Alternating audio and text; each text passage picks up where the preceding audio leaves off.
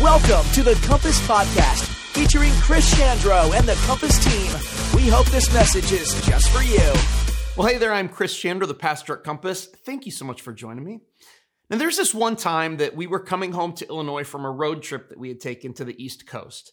It's a long trip, and I found myself driving in the middle of the night while everyone else in the car was sleeping. Now, this was in the 90s, so we didn't have GPS at the time, no smartphones. All I had was an atlas and some printed out directions from MapQuest. And neither of those things had a voice that was telling me when I was supposed to turn. So I was super focused on all of the interstate signs because when we hit Columbus, Ohio, we had to take I-70, and I did not want to miss it. So when we hit the city, I was watching signs carefully until I finally saw the sign for I-70, and I took the exit. So I knew we were going to be on this interstate for like 3 hours. So I turned on music, and I just went on autopilot. I wasn't really paying attention to any of the road signs anymore because I didn't need to. I mean, we were going to be on this road for a long time. Well, after about an hour and a half of driving, I needed to go to the bathroom. So I started looking for a gas station until finally I saw a sign that pointed to an exit that was about a mile ahead on I-70 East. I was totally relieved until I realized that I was on I-70 East, not I-70 West. I'd been driving back towards where we came from for like an hour and a half. I was so focused on getting onto the right interstate that when I found it, I went the wrong direction. Sometimes we can be so focused on something that's important that we miss something else that's more important. We can miss the forest for the trees. And that's exactly where we find the disciples in Matthew chapter 7. So for background, Peter, James, and John have just seen the transfiguration of Jesus. This is a weird story, but they go up to a mountaintop, and up there Jesus started to glow like the sun before Moses and Elijah, two men who had lived hundreds of years before, appeared and started talking to Jesus. And then God spoke to them all, telling them that they needed to listen to Jesus. So that's a lot. I would encourage you to check out last week's message for more detail. But that's what happened right before we pick up in Matthew 17:9. And this is how the story goes. As they went back down the mountain, Jesus commanded them, "Don't tell anyone what you've seen until the Son of Man has been raised from the dead." And then his disciples asked him, "Why do the teachers of religious law insist that Elijah must return before the Messiah comes?" So, coming down from the mountaintop, the disciples who'd been with Jesus, they're trying to make sense of everything that had just happened. And they're confused about something. Why was Elijah there? So to understand their confusion about Elijah, we need to understand how the Jewish people saw the coming of the Messiah. And we need to understand the predictable series of events that they were expecting to happen before the Messiah came. And Elijah was very important to this chain of events because they believed that he was going to return before the Messiah to herald his coming. And there was a reason for this that we can find in something that the prophet Malachi said in Malachi 4:5. He wrote, "Look, I am sending you the prophet Elijah before the great and dreadful day of the Lord arrives." So, for the Jewish people, they read this prophecy in Malachi.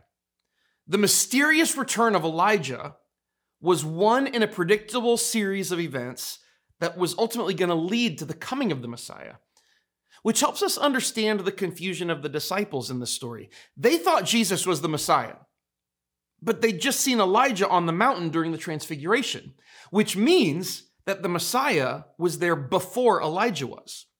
And so this series of events didn't line up, which led to the disciples asking this question. They're like, "Jesus, if you're the Messiah and you were here before Elijah, why do the teachers of religious law insist that Elijah must return before the Messiah comes?" That's not a terrible question to ask in this context, but the story continues. Jesus replied, "Elijah is indeed coming first to get everything ready.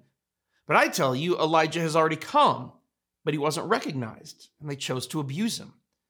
And in the same way, they will also make the Son of Man suffer."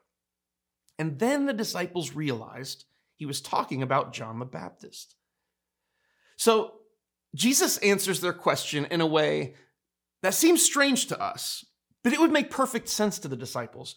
Jesus explains to them that Elijah had already come and that Elijah was John the Baptist. Now, again, for us, this is strange because John the Baptist is John the Baptist. He's not Elijah. But in the ancient world, it was a commonly held belief that the spirit or ghost of someone who had died could inhabit and even take over the body of someone who was alive, particularly if the ghost or spirit was that of a very righteous person. And so the spirit of Elijah inhabiting John the Baptist, it wouldn't have been that strange to the disciples. They wouldn't have thought it was that weird of an idea.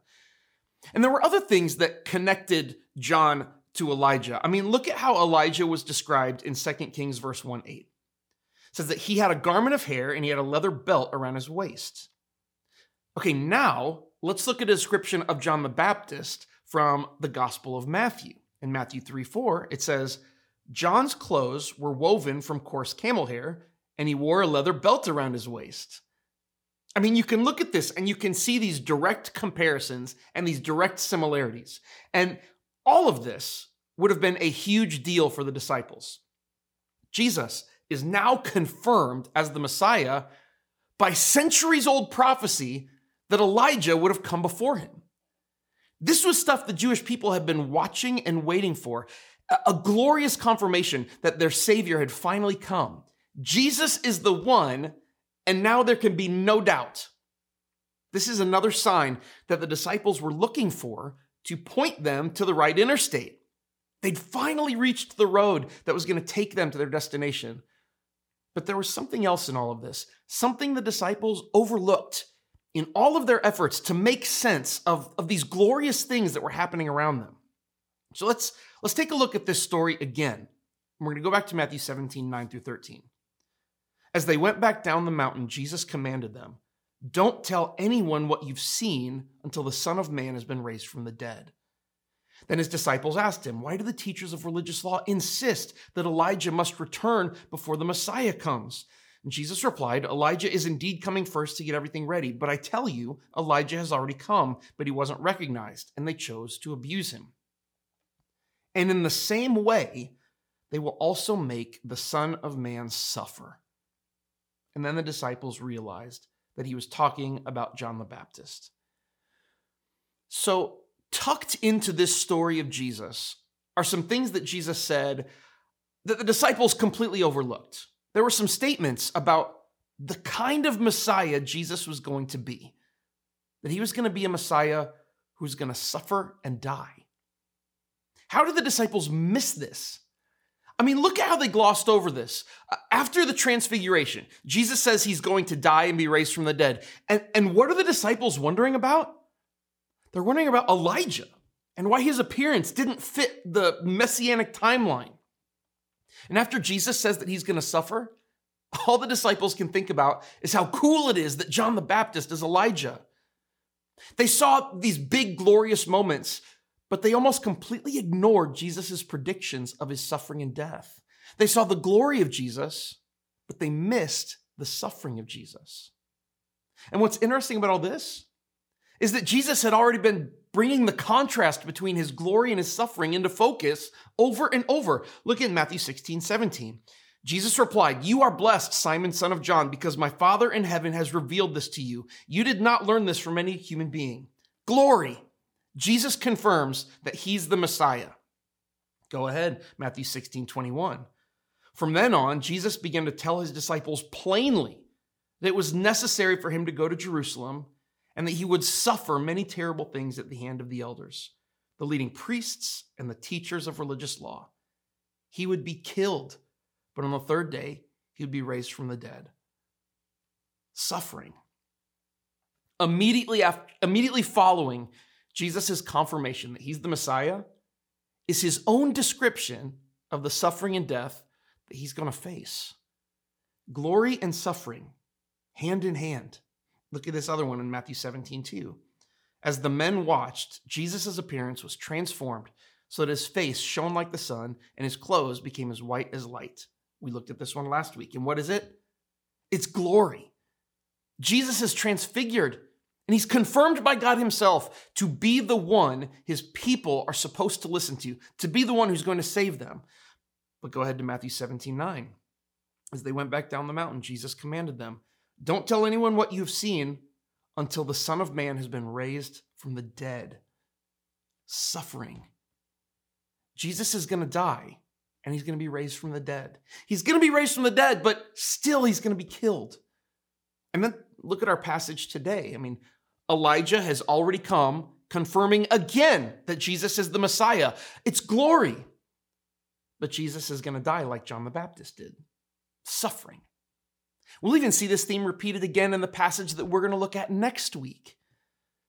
See, the disciples were right about the fact that Jesus is the Messiah, but they were wrong about what kind of Messiah he was going to be, even though Jesus had explicitly said it. Right interstate, wrong direction. How did they miss this? Well, sometimes when we hear these stories, we can look at the disciples and we can think, oh my gosh, they are so stupid. And if it would have been me, I would have been really listening to what Jesus said, and I would not have been such a dummy. But we can also be that kind of stupid. We can also be on the right interstate, but go in the wrong direction. In fact, we often go the wrong direction in the exact same ways the disciples did. I mean, I'm going to give you some examples. Look, after the first time that Jesus said he was going to die, what did Peter do? He said, hold on, Jesus, that's not how this thing is going to go. You're going to be the new king of Israel after we overthrow the Roman government. So you need to cut it out with all this dying nonsense. Peter wanted to follow Jesus, but he wanted to do it his way, through politics and force. And we see that all over the church today. This unholy alliance of religion and politics that we saw in the Christian flags that were being raised over the January 6th insurrection, or that we see in the banning of books, or that we see in the passing of laws that force Christian morality on people, or laws that damage and isolate marginalized people. Right road, wrong direction. Or how about the Transfiguration? When Peter said, hey, let's build some monuments and shelters to this moment so that we can just stay up here and live in this glory. Let's just stay up on this mountaintop forever and never go down. We see that also all over the church today. Christians who just want to live in the shiny presence of God with their long emotional worship services and their extended experiences at the altar, who want to stay huddled up in their churches with their Christian music, their Christian movies, Christian books, Christian board games. They're all clumped together in their holy huddle, far away from the sinners who could lead them or their children astray.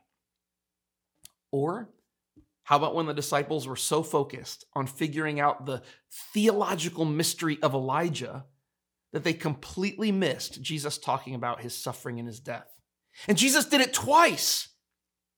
We see that all over the church today. People who think the kingdom of God is just about understanding the deep secrets of the Bible, who are obsessed with the end times and biblical prophecies so that they can know who the Antichrist is and they can avoid taking the mark of the beast, all while trying to keep a one-world government from happening. The people who spend so much time in Holy Spirit classes and in seminars on teaching them how to prophesy and on theology, eschatology, soteriology, pneumatology, and all of those other ologies that they can't even see Jesus for who he is anymore. They see him as some mystic creature being hiding puzzle pieces to the spiritual secrets of the universe that only the true seekers can uncover. But Jesus is not a partisan political activist. He's not a religious isolationist. He's not a mystic shaman who's divvying out spiritual knowledge, which means that to follow him correctly, to make sure that we are going in the right direction, we need to do something. We need to seek Jesus as he is, not how we wish he was. Jesus is a suffering servant. He's God in the form of a man who suffered and died for the good of many. And to play our part in his kingdom, we need to see him as he is and follow where he himself leads along the way of the cross, the way of love, sacrifice, and service to others. My hope for us is that we could see the things that are keeping us from actually seeing Jesus as he is. I mean, there's nothing wrong with politics or theology or Christian entertainment, but we can't confuse those things with the way of Jesus. His way leads to a cross, to the way of a suffering servant, putting aside our own wants, needs, and desires for the good of others. And may that love be what defines us as a church and as individuals, as we seek Jesus as he is, not just how we wish he was. Thank you for joining me, and I'll see you next time. Thank you for joining us at Compass. We hope you enjoyed this podcast.